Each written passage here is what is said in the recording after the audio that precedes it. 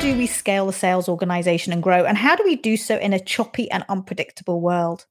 Welcome to Revenue Riser. I'm your host, Anna Britnell-Guest, and I'm delighted to be joined by two experienced sales leaders who I've had the real pleasure of working with over the last year. Paul Zamorani is Global Head of Sales at Bizzabo, which is the fastest growing event management company. From my experience, it's also bursting with dynamic and passionate, enthusiastic people who want to really make a difference. And that has been truly evident in their fast pivot to hybrid and virtual events in the early days of COVID lockdown. Paul's had numerous senior exec roles in technology sales over the last 20 years. And don't be fooled by the accent. He may be a fellow native Brit, but has lived in New York since emigrating to the US in 2007. Bob Horn is CRO at Elusive Networks, an innovative, fast-growth cybersecurity startup. Working with Elusive over the last couple of years, I've been really impressed by the ambition, the dedication, and the innovation from top down to help their customers globally win the fight against cyber attack. And prior to joining Elusive in 2019, Bob's had over 20 years of building and scaling B2B software sales teams. One of the things I've noticed with both Paul and Bob is how adept they are at breaking down the complex into simple steps and concepts. So I'm really excited to learn from their experience, and let's jump right in.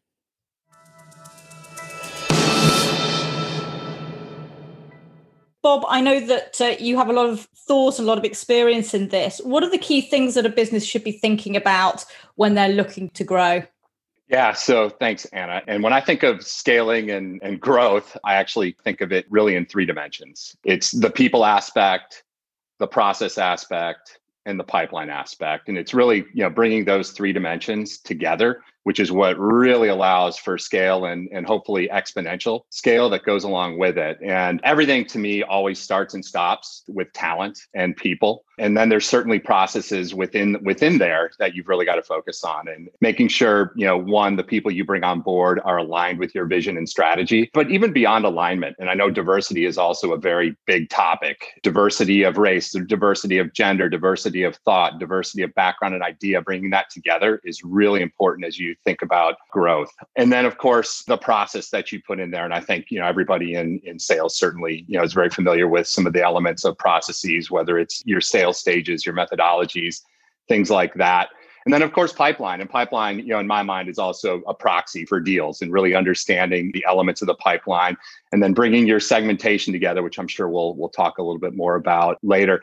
What I find with both heads of sales as well as even CEOs and board members, they tend to get fixated on maybe one or two of those elements, but the successful scaling companies really focus on all three. I'd endorse that. I think often you find that the type of people that you find when you come into a fast-moving, hyper-growth young organization are not the guys that are going to be lasting the distance as the company becomes more mature. And I think when you come to setting the process, you really have to set your stall out early.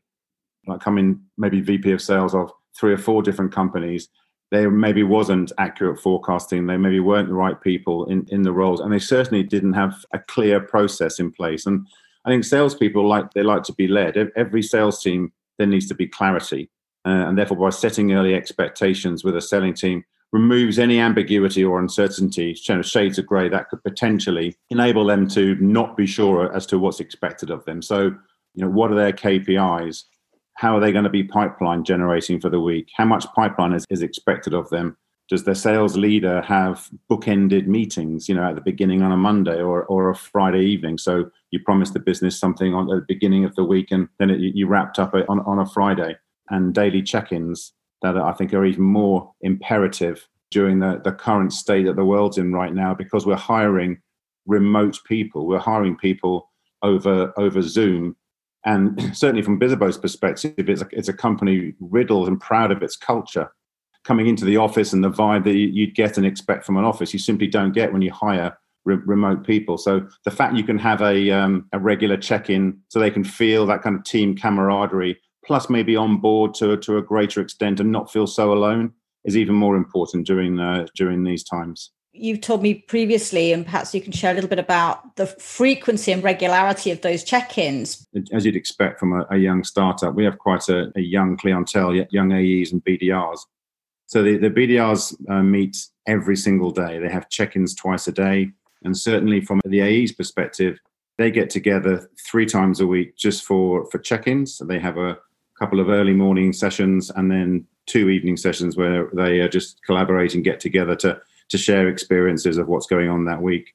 We also have regular training sessions, which we would have had in the office. Our onboarding team and also people like myself and my management team start just digging into specific training topics just because there's things that we want to reiterate when we don't feel, you don't get the pulse of what's going on outside an office environment. And it's very easy to be aloof and alone and assume that things are happening when maybe they're not. So maybe we are being a bit draconian and doubling down on taking a pulse as to what the teams are up to. But under this particular operating rhythm that we find ourselves in right now, I don't think we should be ashamed of that. It should be embraced. Yeah, and we're doing something similar. We obviously have our Monday morning forecast calls, which gets everybody together, and we certainly pick topics and give all the other business segments an opportunity to present to the team. And then every Thursday we do huddles. We'll pick a topic, whether it's rolling out some new product features, functionality, or it could be even a selling skill. And we're not only doing that on Zoom, but we're recording it on SalesHood as well. So I don't know if you use SalesHood or a tool like that. But what that allows us to do too is record and then start to cut that up and package that up for onboarding. So for us, we take huge pride in onboarding, and we think it's really an important aspect of the hiring process. And I subscribe to the Ritz-Carlton theory. I think their data suggests that if somebody has a great onboarding experience, they're almost 70% more likely to stay with the company for 3 years. I view onboarding with customers the same way. But so we try to make that first week and first month, an amazing experience, but give them the right content so they can do their job and also accelerate their learning curve. And, let's get them in front of customers as soon as possible. I think hand in hand with that kind of process and rigor comes the type of sales methodology that you use. They complement each other very nicely. And it also just reiterates what we said earlier on about a rep understanding what activity metrics, KPIs, leading indicators are expected of them. And when you can't check on them daily like you would do in the office, it becomes more important to be able to understand and see exactly what's expected of them and what they should be doing. So for us, we use Medic. We're tried and tested technology from the old PTC days. And when we're talking about understanding how to prepare for meetings and coaching through opportunities, you spoke about accelerating rep onboarding and, more importantly, reducing turnover. Touch wood, I've been blessed over the last few years to have had the same sales team just becoming more mature and expert in being able to sell our technology, which has been grace. It's an interesting point around onboarding. I think the Sales Management Association in the US did some research a couple of years ago, so certainly pre-COVID, and found that 55% of reps are performing after 24 months. So only just over half are performing after 2 years. And that ramp up is really slow. And so there's a lot of focus now on how do you accelerate that onboarding process, to your point of giving people a really good experience at the beginning is really important to reinforce and reaffirm that mutual decision to join the company and to work together. But actually looking at how do you build up people towards productivity, I think is really key. And how do you get them performing quickly, particularly when you're in a remote and virtual environment, but just taking it a bit wider as a sales leader who's coming in to a growing but established business. Kind of where do you start and what are the important things to work on? Bob, do you want to start? Yeah, Elusive Networks has been around for, I think about 4 years. Before I showed up, they had built a nice customer base, built the first couple versions of the team. And so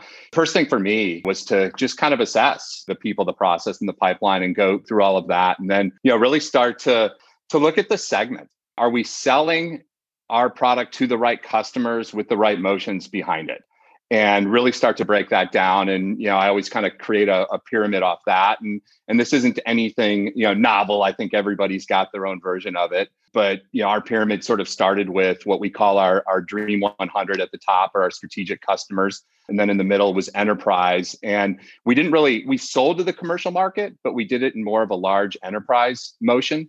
So creating that third motion around a commercial market with much more inside focus on it and make it a little bit lighter touch. So for us, it was really around once we got the segments down, once we've got the motion down, applying what does our channel model look like for each segment beyond that. And then we started to get into the sales process and the sales methodology and the different stages and qualification criteria behind that. And once you have that, then you really understand, the types of people that you want to put in each role and who is going to do that. And then you assess the pipeline. Where are we with each segment? Where are we with each motion that goes behind it? And by the way, anytime you kind of take over a new team, you're going to have to really go deep into all the deals and all the pipeline, because you're going to find out what's real, what's not real, what emphasis do you want to put behind it. I know for Elusive Networks, I started at an interesting time because I started the first week in November. And we all know what happens, first week in November through the end of the year. It's really, one is let's make sure we close out the year on a strong note and get ready for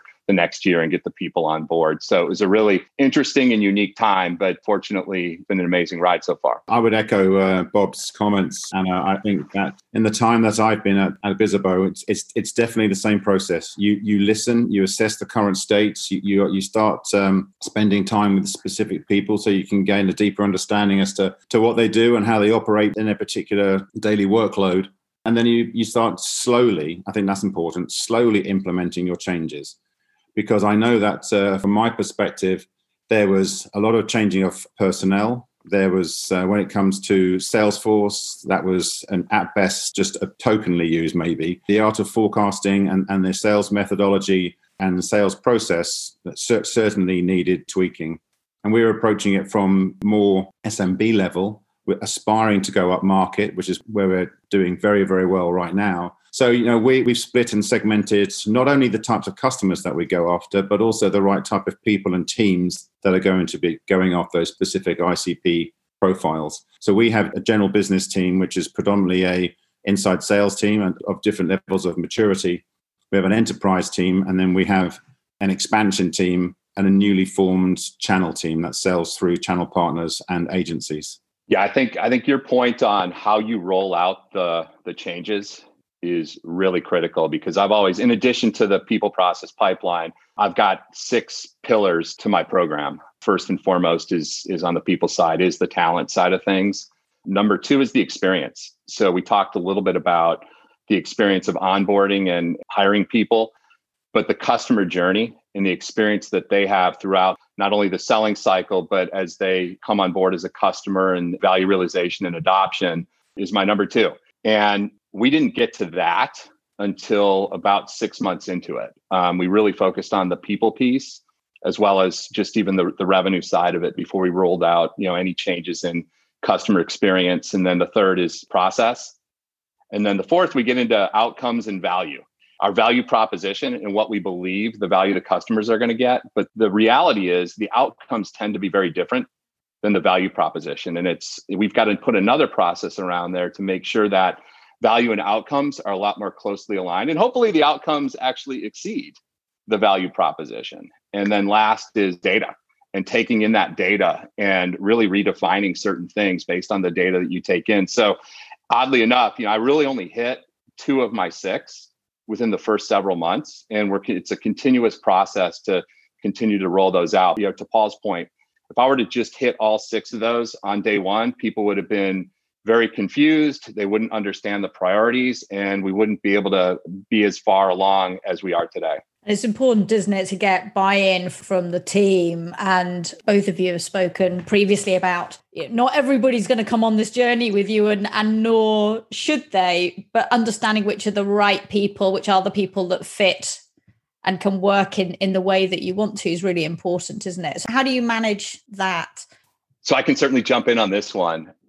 I think early on, it's more at bats with the team. What Paul was describing is getting those additional touch points. Paul used the word draconian earlier, and this may be draconian as well. I'm sure many people thought that, but I actually have any new hire, and anytime I join a team, I've got a list of expectations. Unfortunately, I think it's grown to about 16, which may be unmanageable at this point, but setting expectations right away and making sure everybody's on board and aligned with those expectations is critical. And it's okay if they're not. That means they probably need to go work somewhere else, and this won't be a great fit for them. But lining that out early, I think everybody knows what the expectations are, and you can create some really great alignment as a result. And that's expectations right away. And then let's talk about the journey that we're about to go on together. And this is where we are today. This is where we want to go. And there's never a final destination, by the way. We're constantly evolving. And our journey, obviously, all of us, we had our journey significantly disrupted in mid-March.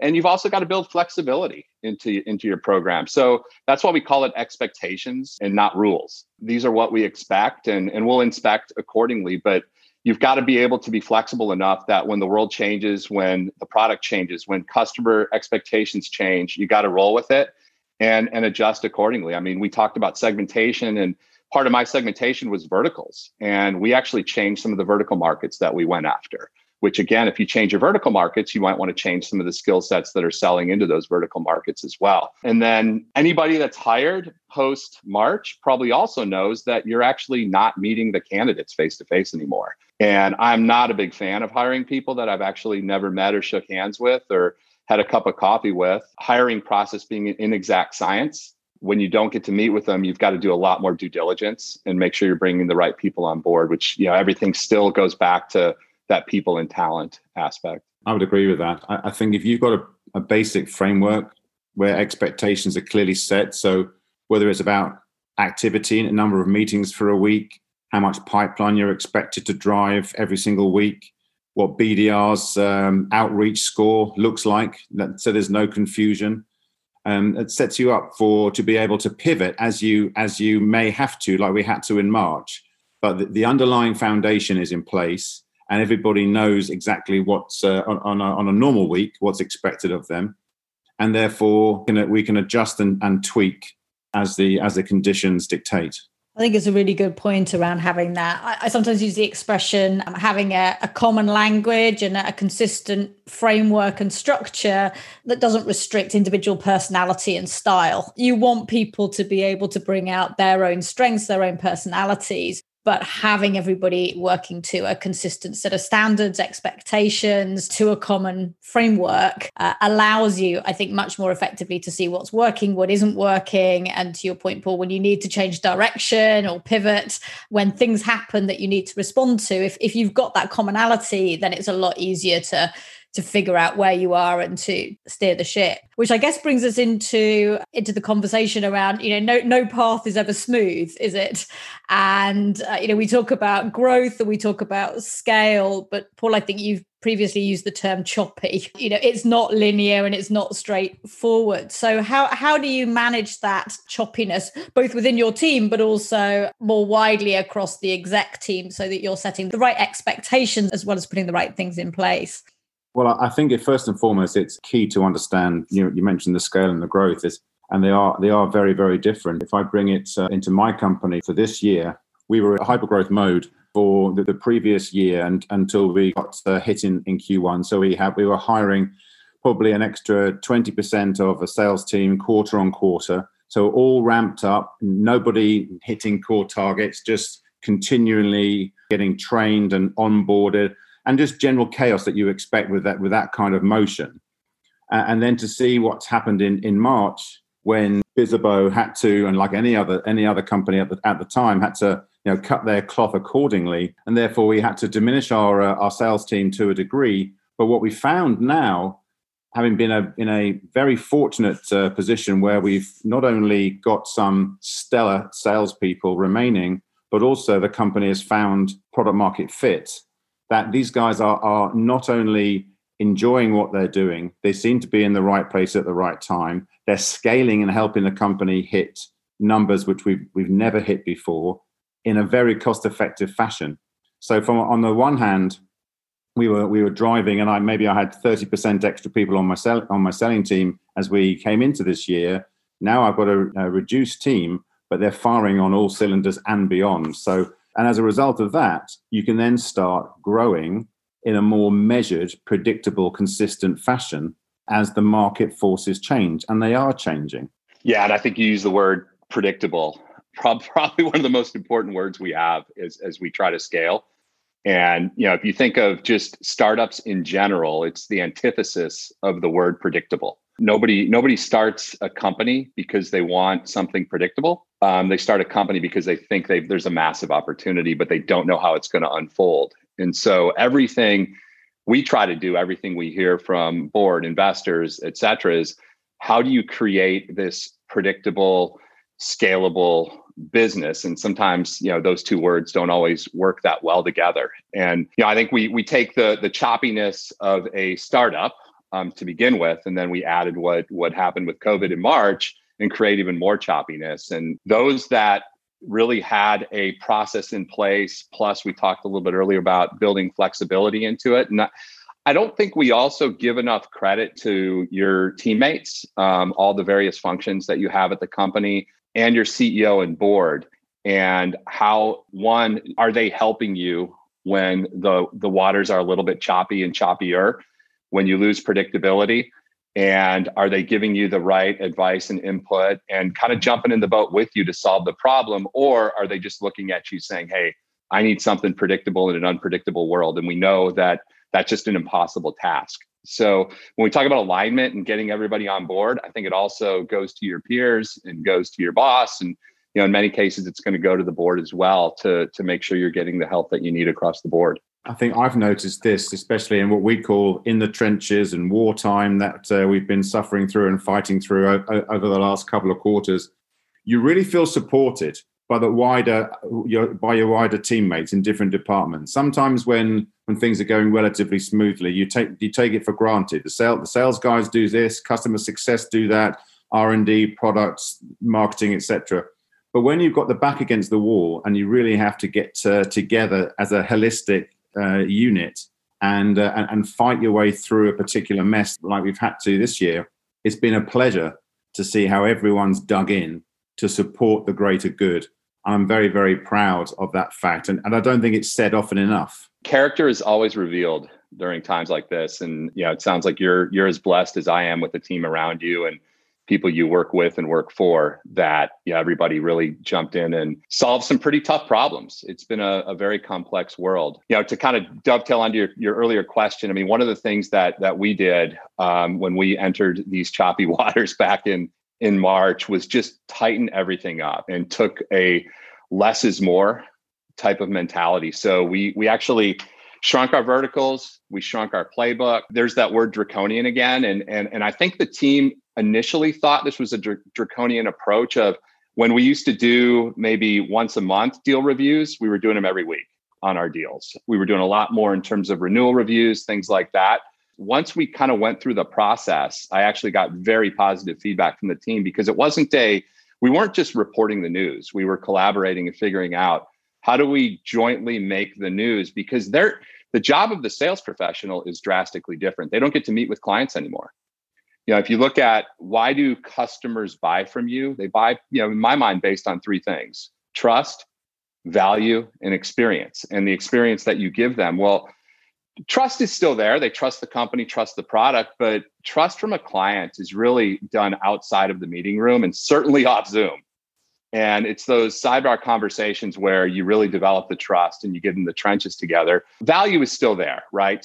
Value selling hasn't changed much, but then the whole experience and the journey that customers have with you, moving from a 3-dimensional world where you're actually meeting with them to the 2-dimensional world of using Zoom. So the sales team was also looking for ideas and thoughts. And that's where, by tightening things up and doing more deal reviews, doing more communication with them, we kind of came up with creative ways of doing what we call, and I stole this term from a friend of mine, but meaningless selling.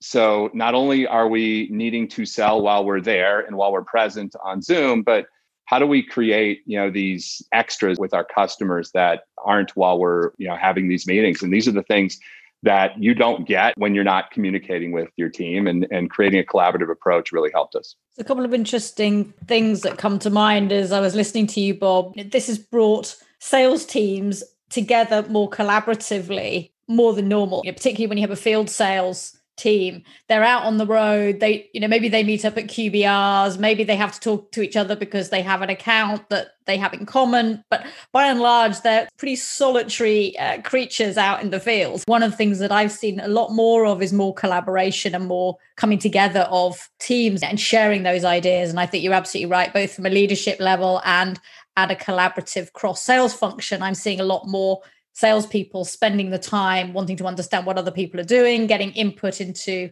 their accounts as well. And the other thing that was coming to my mind was about that trust and how you build rapport. And one of the other episodes in this series is about how do we train our brain for virtual selling. And one of my guests in that, Azi Aslam, has a particular interest in neuroscience.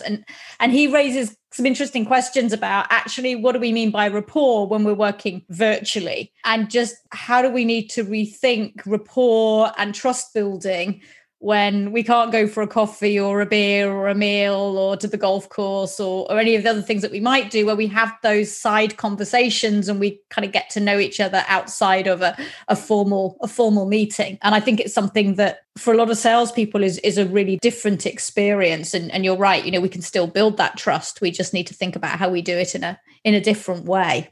I think the idea that salespeople take a more consultative approach is key here. Truly understanding the current states of a particular customer's pain, and as opposed to just immediately saying how our technology can be perfect for their pain, truly dig in and understand where they want to get to, what the nirvana looks like, what the promised land looks like, and what the key pains are associated with that move, and why there might be some trepidation not to go there. I think that the more insight that you have and the more knowledge that you have on a particular customer's environment will build that trust.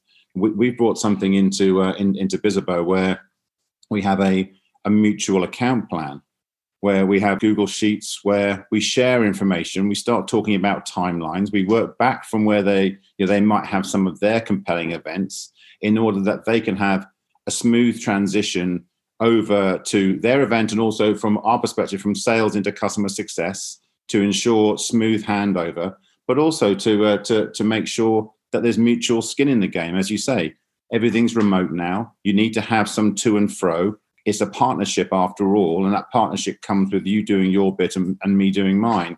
So by having this level of interaction and having this form of mutual account plan, gives you that stickiness so that you know whether you continue to go down this path and whether you truly have a champion that's going to endorse you to the finish line, or if there's not an awful lot of interaction coming immediately from them, to move on and go to somewhere else. Yeah, and Paul and I kind of think the same way when it comes to the consultative selling piece, as well as the importance of customer success. I think that's another aspect that we're really starting to see. I think more than anything, trust is going to not only come from the collaboration between the companies and the salespeople, but the importance of reference selling and making your customers your best salespeople is exacerbated by the fact that we're in this two-dimensional world right now. I even saw Nick Mehta from Gainsight posted all the companies now that are looking for customer success leaders. And it was insane. And by the way, we're making a big investment at our company in customer success as well. So if you can really, we talk about process, right? We talk about value and outcomes, but if you can really focus on value realization and wide adoption at your clients and truly make them your best salespeople, that will also offset some of the challenges that we have today with the fact that we can't really create this customer intimacy that we're used to. If I look at the conversations that I have with clients and contacts in the sales field, I think the biggest topic, and it's exactly what you two have been touching on, is how do we better understand our customers? Because if we take away the social element, which we've done largely, for now at least, then how do we really understand what our customer needs, that consultative approach, that we dig deep, we really understand their business drivers, their business needs, the priorities, and all the variables, because their business is also unpredictable. And how do we get to a point where we properly understand that? I think that discovery piece, that really digging down and building out the value based on what you learn is absolutely key. And it's an area that a lot of companies are really, I think, doubling down on and really focusing on. But it plays through the entire customer journey, because if we don't understand those up front, then things get stuck. We don't really know why. We don't really know if we're talking to the right people. We haven't really got all of our stakeholders aligned. But it plays all the way through to your point, Bob, about customer success as well. And one of the other areas that I'm having a lot of conversation is around renewal, because particularly if you're trying to scale and to grow your revenues, there's no point in getting customers in through the front door if the existing ones are kind of leaving out the back door at the end of their contract period and so on. So how do you land and expand, and how do you renew and grow those existing accounts? And more of the responsibility for that is sitting in customer success. So having that full understanding right from the beginning and at that handover point, so customer success set off, knowing why has this customer bought this, not just how many users and what's the use case and how do we get them up and running, but why are they doing this and how are they going to measure their business success and the business outcomes of adopting whatever our technology does. It's a really positive move in my view, because it really aligns then much better with the customer, and that opportunity then to build. Bob, you talked about onboarding the customer earlier on, but it allows you then to start to build that at a more strategic level from the beginning. Yeah, that's exactly right. And being in the security world, customer success has traditionally meant support. So break fix, and we're doing it very different at Elusive, and I know we're not the only company that's certainly done it this way. And I was fortunate enough to work at Salesforce several years ago and got to watch firsthand about what a differentiator. They called it customers for life, but ultimately customer success can be for a business and the clients themselves. And so, by creating a laser focus on, value realization and what's driving adoption. And by the way, value realization manifests itself in many forms. It's not a cookie cutter. And I think, as you mentioned, really understanding why that customer wants to buy from you, why they bought from you, and then diving in and augering in on, what are the outcomes that they're getting and how do we consistently improve those? And it's not only just an understanding in a business model, but then there's also what we call connecting of the dots, right? At certain levels and certain functions, and understanding the personas, because you might create, and some companies do a daily cadence, and depending on their size, whether it's a weekly, monthly, and quarterly. And so as we look at our segments, right, at our strategic and enterprise, we're doing quarterly executive business reviews with them as well. And what that does too is it brings you together in a much more collaborative manner, because it's not just us presenting, here's our thoughts. It's really sitting down with the client and making sure that we're completely aligned. We're doing both qualitative and quantitative data and presenting it back. And then let's talk about what's ahead of schedule, what's behind schedule, and how do we create some mitigation plan along that. And sometimes you might look at it and go, you know what? We thought that was going to be value going into it, but it's not anymore. So we can take that off the list. And these are long-term journeys with our customers. And you talk about renewals. Ultimately, if they're getting value and it's widely adopted, the renewal just happens. And not only is it renewed, but they're going to grow with you as well. And then they grow with you.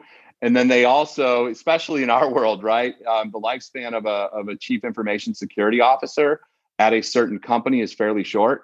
So they will tend to go to other companies or get promoted, as the job itself also is becoming almost a board level type of job, taking on a little bit more importance. And you want them, when they go to another company or when they're at a conference, you want them selling on your behalf. And that's the ultimate way to sell. Even if we touch on this year specifically, customers have had their hands held to a greater extent, whatever market you're in, and walk down that journey, that path, in order that you can put their minds at rest. If I take our world briefly, the quick pivot from what was an in-person strategy just quickly to a virtual strategy, where maybe no one had even thought about what the plan B was going to be looking like, or what that landscape even could considerably look like, was alarming. So I know that we were bombarded by many, many organizations saying, help me.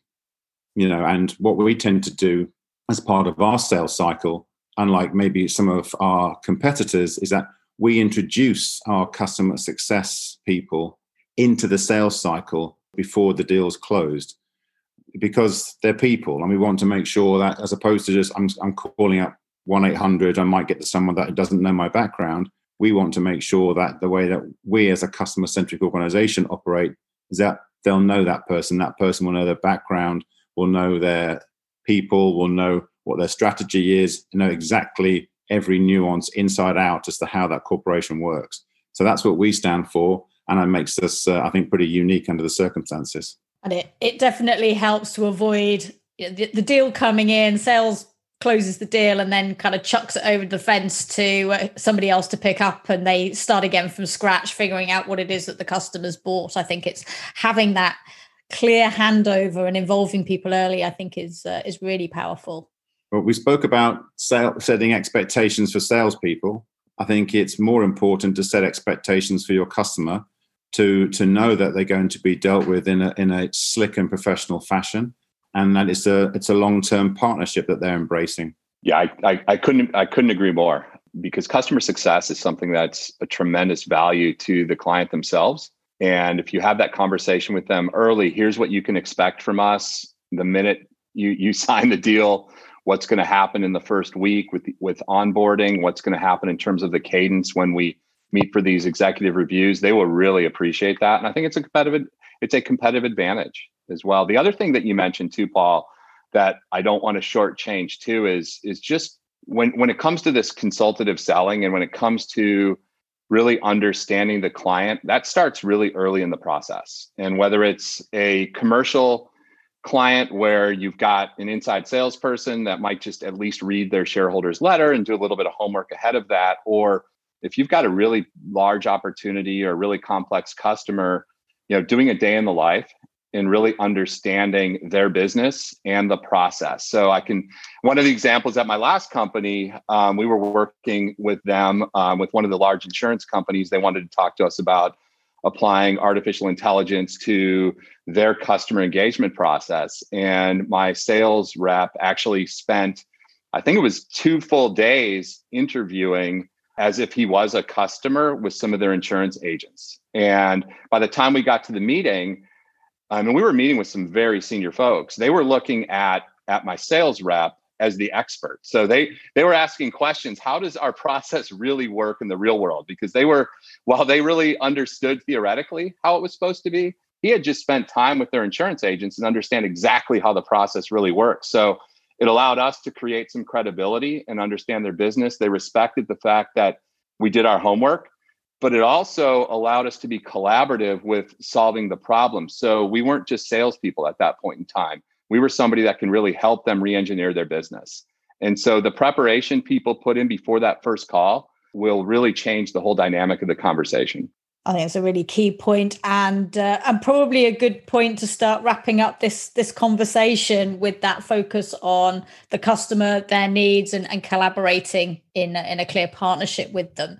So to bring us to a close, Bob, what would be your parting comments or tips to other sales leaders, and where can people reach you if they want to get in touch? Yeah, absolutely. So we talked about the people, the process, and the pipeline. And like I said earlier, we tend to get fixated on 1 or 2 of those. If you do, everything in this world starts with people, and make sure you get the right people. And by the way, the right people aren't always the ones that are going to interview the best.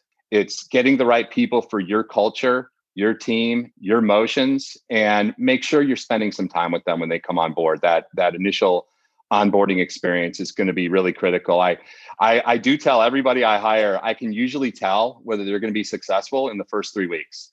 And usually the one thing that jumps out is, did we dive in with them appropriately? And most importantly, did they dive in with us appropriately? And in 3 weeks, if we've both done that, they're probably going to have a successful tenure at the company. And then in terms of getting a hold of me, I'm on LinkedIn. So it's Bob Horn, and I'm the one at Elusive Networks out of Dallas, Texas. So look forward to connecting with people. Thanks, Bob. And Paul, what would you leave us with, and where can people reach you? Yeah, thank you. I would say that when we speak about the people and the process and the pipeline, that change can take time. So stick to your guns. Don't be afraid. It will take some time. Don't inflict that change upon the company. You'll scare your new CEO. Stick to your guns. Don't be afraid of the path that you want to take, and it'll pay off in the end. I'm at paul@bizzabo.com, and also Paul Semerani on LinkedIn. Thank you, Paul. And I think just to echo that, I think for me, there's a lot about having consistency, having clear frameworks, used the word expectations. And I think that's really key. And then having people that fit with your culture, as you've just talked about. And I think culture and values is a key topic. It's one that I think will recur repeatedly through this podcast series, because if you recruit people who fit with your values, then you have a good path for developing them and for working effectively over time. And then focusing in on the customer needs, I think, is the other key point. If you're aligned to the customer needs and you understand that market, then you have the ingredients and the foundation for growing. Thank you both very much for this conversation. I think we've touched on an awful lot of areas. I'm sure we could have spent a lot longer talking about it, but thank you both very much. Appreciate it. Thank you, Anna. It was a great conversation. Well, I hope you agree with Bob and enjoyed that conversation too. If so, don't forget to subscribe and please sign up for our mailing list, where we'll be sharing useful tips and links and inviting your input for future seasons. As always, head over to revenueriser.com for more details. And I look forward to you joining us next time.